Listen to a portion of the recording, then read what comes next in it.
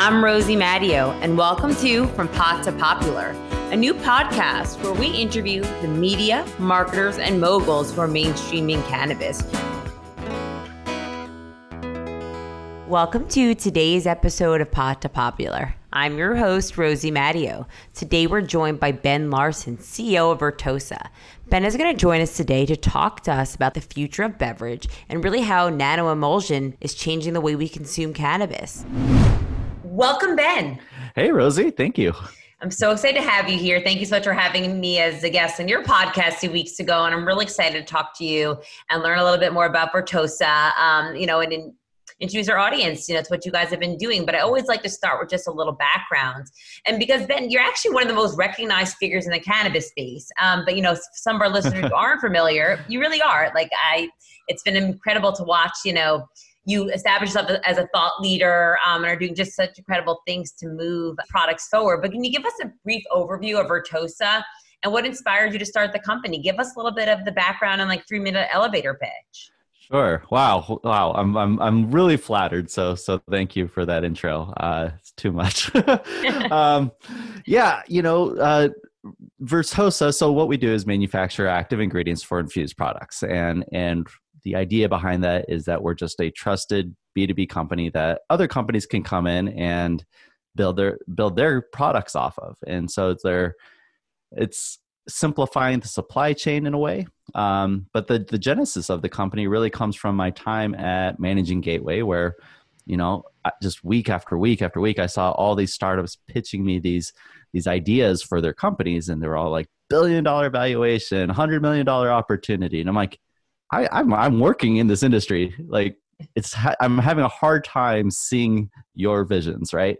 And then I started asking myself, why is that? I'm supposed to be the one that's energized in this and investing in it. And I think what it came down to is just that, after a number of years, you realize how inefficient the supply chain is and how everyone is constantly trying to recreate the wheel and protect their proprietary, angle.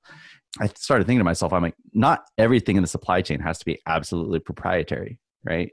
It's we should just want to make the best products across the board and let true product innovation and true branding really drive customer adoption, right? And so launching Vertosa with Dr. Harold Hahn and Austin Stevenson and the rest of the team, we have really just tried to instill and infuse as much trust into the supply chain as possible. So it's really as easy as a brand approaching us and saying, hey, we want to do this, and us being like, all right, here's the best ingredient, we can scale with you, and here's what you're going to need, co-packers and licensing and all the requirements, and kind of trying to draw a faster map to market for companies.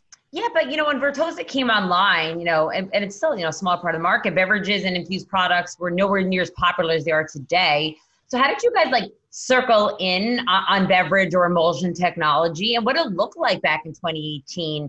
That we're 2021. What were the solutions then versus now? And really, how did you, hone in on this specific niche? Because you saw a lot of you saw all types of cannabis businesses.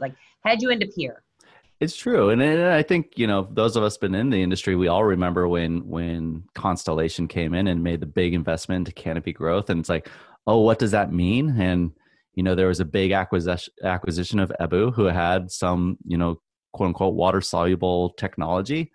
And I think that just piqued a lot of interest from other beverage manufacturers. And, there's the natural correlation and questions around, is cannabis eating some of the revenues that alcohol, got to experience unprotected for the last, century. And, the answer is yes, all this is happening. And then we start thinking about just human consumption, right?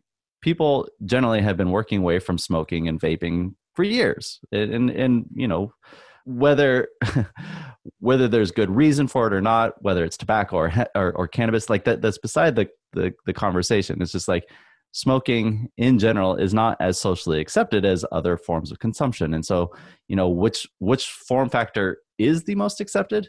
and it's beverage, right? Our entire culture is built around beverage. Like I'm drinking coffee now, I'll probably have a water after this, and then I'll probably move to some sort of beverage with my lunch.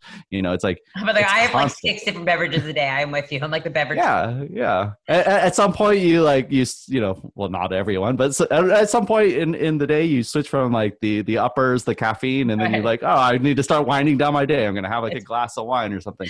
That's right. Sounds very familiar over here. Yeah. So it's like, all right, how do we meet the consumer where they are? And it's by creating beautiful, cannabis infused products, and beverages in particular create a very nice form factor, not just because of the familiarity, but because of the actual delivery mechanism. Like the liquid format, the nano emulsion itself is broken down really easily by the body, and it's absorbed quickly into the bloodstream. So you can have these beautiful, 2.5, 3 milligram beverages that you start to feel while you're consuming the product. And then you can layer on top of it, or you can cut yourself off and kind of, let that experience kind of fade much faster than you would another edible. And so that's why we really focused a lot on beverage. It's an incredibly difficult format. Like the flavor, the mouthfeel, the stability, compatibility, like the manufacturing processes, all the different ingredients that go in, like all of this has to be taken into account when designing the emulsion system itself, but the entire product, right? I'm so excited about like some of like what you guys have done, because even for me, and I am a wine drinker and I love a martini, and over the past few weeks I've been really focusing in on my health, my working out, and training for something. And so I've actually replaced my alcohol with some Vertosa infused beverages. I'm a big fan of Saka and Can. So yeah, it's amazing what you guys have done, because it is like you're saying that point. It's like that. It's that habit. Like we have drinks during the day. You meet somebody, you have coffee, you have a cocktail. Like if you're like off the sauce, it's sometimes very hard to have those connections, right? Like when I pour a can and I put a big ice cube in it, like one of those big squares, and a slice jalapeno, I feel like I'm having a drink with the gals, and it tastes amazing. So absolutely, how long? Like what is the R&D process for creating your emulsion? Obviously not giving away proprietary secrets, but like, what did you guys learn? Like, how did you get to this point where like it is so stable and so predictable? Right. Yeah. It's, it's been quite the journey. When we first started, we had one nano emulsion, and it was clear, fast acting, but as we started building products around it, it's like, oh, it's pretty bitter. It's not super compatible with like a number of different formats, and you put it into a can liner, it's going to get absorbed into the can liner. And so it's just like, wow, this is not as easy as I originally thought. This is hard. I'm like, the entrepreneur in me was really excited about the opportunity to jump in and just, start shipping mass quantities of nano emulsion, right? That was what was in the original business model, so to speak.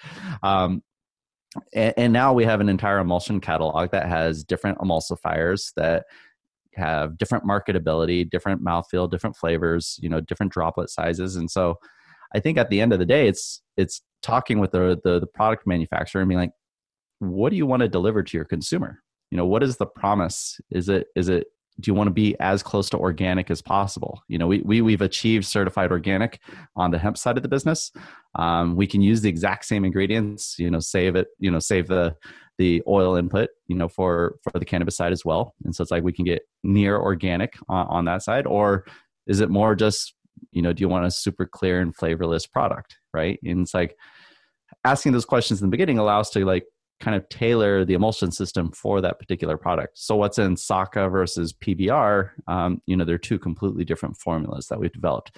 But it also, that bespoke approach also allows us to do the future of infused products. And that comes down to, what's the actual input? It's not just THC, it's not just CBD, but like, what are the complex entourage effects that you're going to be wanting to deliver? What are the unique experiences that you can create off of these different ingredients?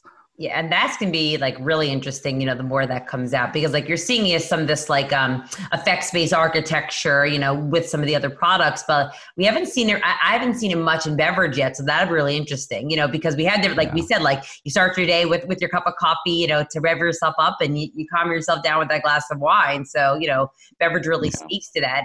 And you talked a little bit about, PBR, and I brought up Canon and Saka. Your company really does partner with some of the largest CPG brands in cannabis. This is like real CPG.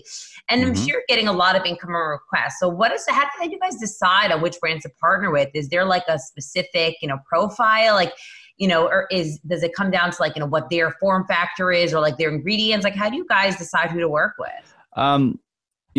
Coming out of the startup world and having a love of startups and creating, we didn't want to put ourselves into a position of picking horses or leveraging ourselves to get the best deals. We don't have any super usury like contracts or anything like that. So, whether you're an early stage startup, a couple college kids with an idea, like we're going to support you how we can. Are we going to spend as much time on you as we might, like a PBR? Maybe not, but that's a business decision we have to make. But regardless, we like to really see ourselves as agnostic, both on the front and back end of our business. And so we work with all sorts of different oil manufacturers, right? We might just go for a low cost, high purity, high quality THC distillate, or we might go for sun-grown full spectrum extract out of Humboldt, California, right? And like because what we want to do is unlock the power of the plant in these products. And so we get really excited when people start asking us to do like, complex terpene like profiles, like repeatable profiles that they can like have the same effect, right? Similarly, Wonder is a new product that came out. They have, it's a similar beautiful form factor. I haven't tried it yet, but it's beautiful, the product. Yeah, and they leverage cannabis derived Delta 8 with THC and CBD, and it kind of creates this really nice, like kind of body relaxation effect. So like, talking about like the end of the day, it doesn't like knock you off your senses, in your head, but like your body's definitely feeling a little bit more relaxed, and there's that ease of mind. And I think that's actually the future is, thinking less about, what number of effects can we deliver on for each, brand that's out there, but like, how does a brand actually define what their effect is? And I'm really excited for that, right? It's like when we think of certain types of alcohol, we think of, certain types of evenings that go along with those alcohols, right? Like a Jaeger night versus a tequila night, right. They might be vastly different. And it's like, we can achieve that with cannabis brands. And I think that's the next stage. And as people start to explore the various minor cannabinoids, the various, terpene bouquets, the product makers are going to start to figure out what resonates with them. And those are going to be the experiences that they begin to highlight. And so that's I think that's the next phase that I'm excited for these product makers to really kind of start exploring.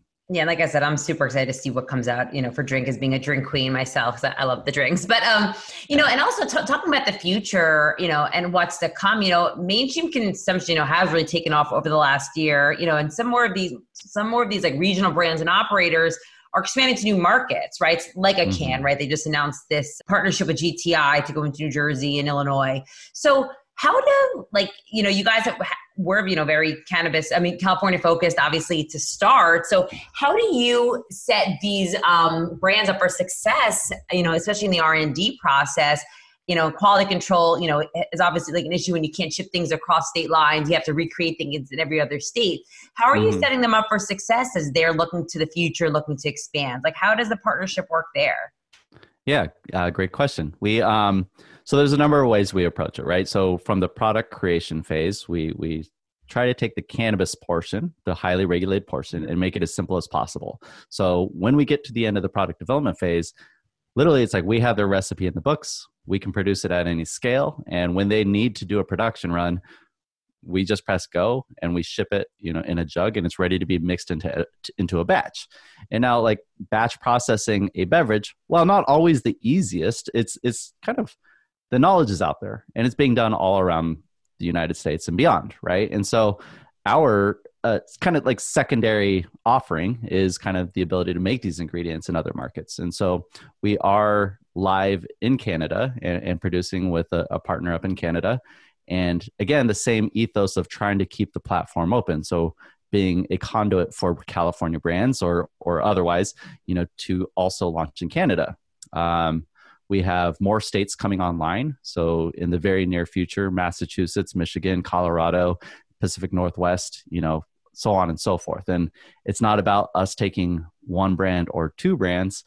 It's really about opening up the opportunity for brands to kind of grow on top of us. And we're taking care of the highly regulated portion where they can ship their uninfused bases, to these various locations and leverage co-packers and what have you to spin up the beverage manufacturing. And you're helping them really establish their SOPs pretty much also, right? So they're able to do this successfully.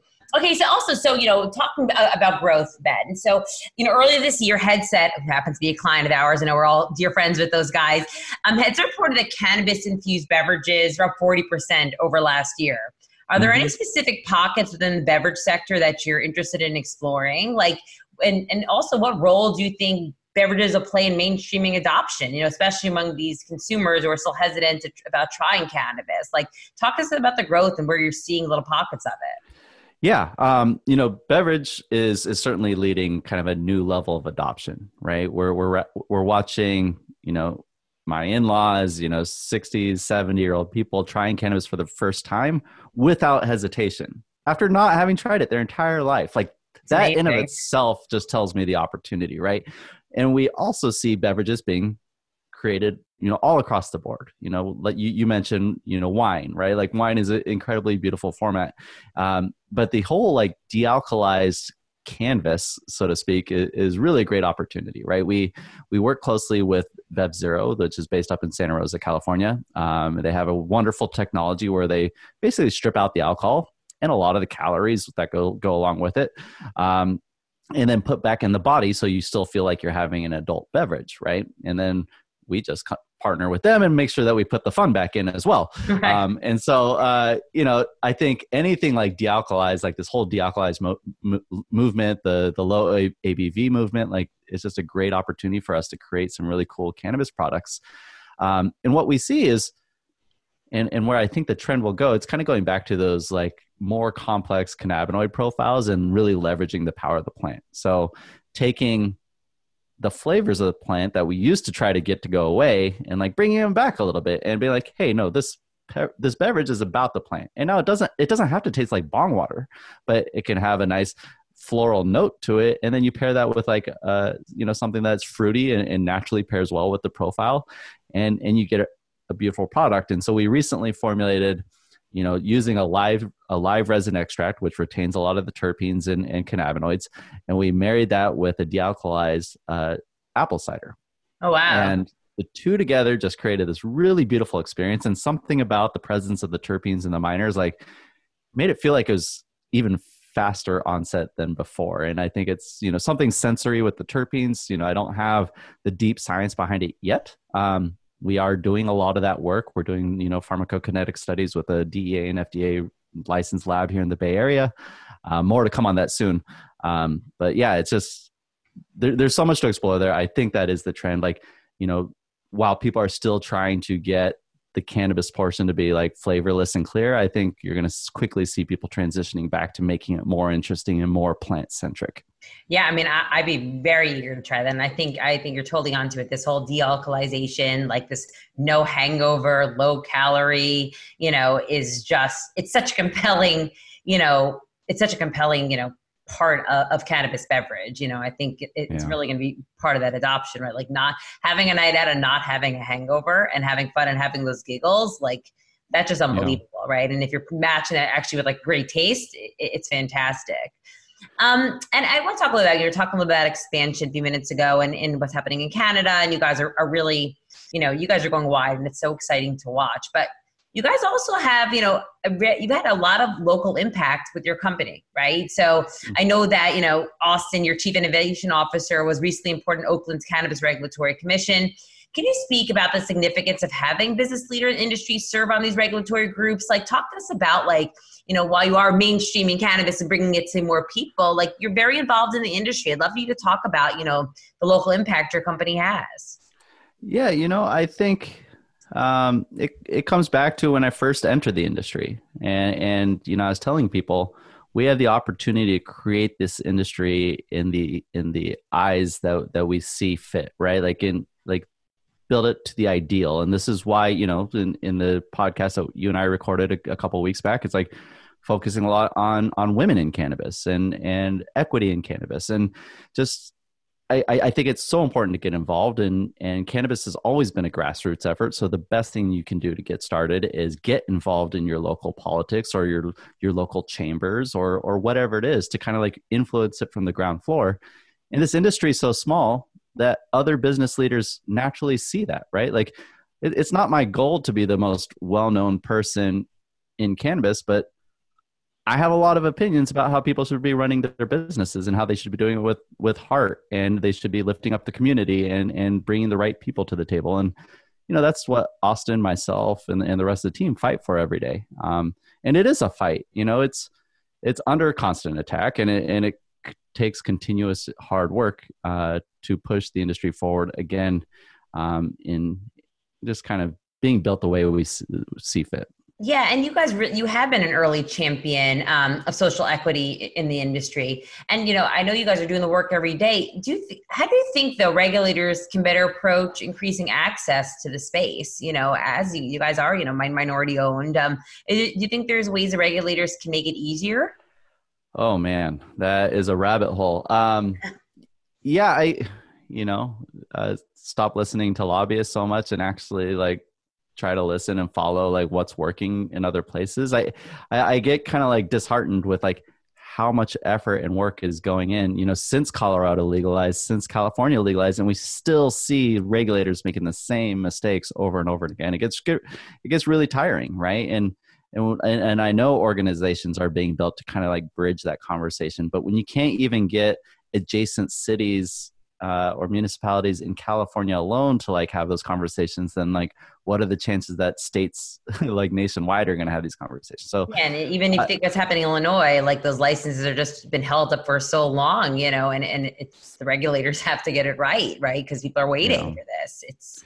I feel that same sentiment. It is disheartening because like the efforts like there in some ways, in other ways it's like it's just not happening, right? So it's definitely and it's just like it's a realization that it's like, I mean, put very simply, it's like licenses for equity partners or whatever the label is in your given jurisdiction is like, it's just one small piece. Like not everyone is intended to be a business owner. So like, let's talk about workforce development and like, all the things that we've been pushing forward in Oakland, right? Oakland was nowhere near perfect when things first started. It all started with like parity on the licensing, right? But it's like, we need not only the first mile, not only the last mile, we like need the whole like journey like mapped out for people, right? Like we need to provide support from a legal perspective, from a marketing perspective, distribution, retail, like right. Even just giving the license is not enough. Like it's just a piece of paper unless you have the infrastructure, and the support for that infrastructure to make it happen. 100%. But also, like in the same vein, on top of running Vertosa, I know you act as a mentor and thought leader, and you're a very active investor in the industry. So I just want to take a little bit of a turn. Are there any unique opportunities or trends that have piqued your interest this year? I know your head's down on Vertosa, but I know you keep your head up looking around what's going on. What's interesting you right now? Oh man. This is a great question. And just so I don't get a million phone calls, I've slowed down on investing a bit and I'm very focused on Vertosa. And I think my challenge as an investor over the last year has been that realization that the atypical venture investment or I guess non-typical venture investments are what needs support right now, right? Like this industry still needs more infrastructure to like make these new form factors work. And we need to lobby to get the right rules put in place so we can have an effective legal system. And we need to do R&D, which is like sometimes like, a toxic word in like the venture circles, right? It's like, oh, I'm just going to piss money away. But it's like, we need to do R&D to learn more about the plant to really like build a more reputable industry. And like, these are all things that I think need investment. And that's what piques my interest the most. Like the more I can learn about the power of terpenes, cannabinoids, and other active ingredients that influence the pathways in the endocannabinoid system, like, it's like, yeah, there might be some exciting investments out there from like a, new delivery service or a new like point of sale service. Although I don't know if there's any competing with like Dutchie anymore. Right. That was a big deal. Yeah. That was a big deal. Those just don't get me going. And maybe it's just because I've been into in the industry too long, and I care too much about actually seeing the entire industry move forward. And it's hard for me, like, to pick any one little company here and there. But, where I do spend my time and where I do, invest my resources is in kind of, walking the talk, right? And making sure that I'm supporting Amber Center in launching Equity Works and finding a way for Virtosa to be involved and be a part of the workforce development program, or, even outside of the cannabis industry, ensuring that underserved entrepreneurs are getting the support and networks that they deserve to move their companies forward. I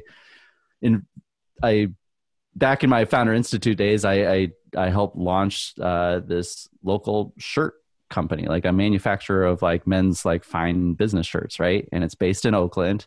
They've gotten a great distribution deal with Stitch Fix, which is a major I love that. company. And it's just like, I'm like, it should not be difficult for you to raise money at this point, right? Like, you're off the ground, you've gotten the hardest part done, you're designing, shipping shirts, and like you have an incredible deal.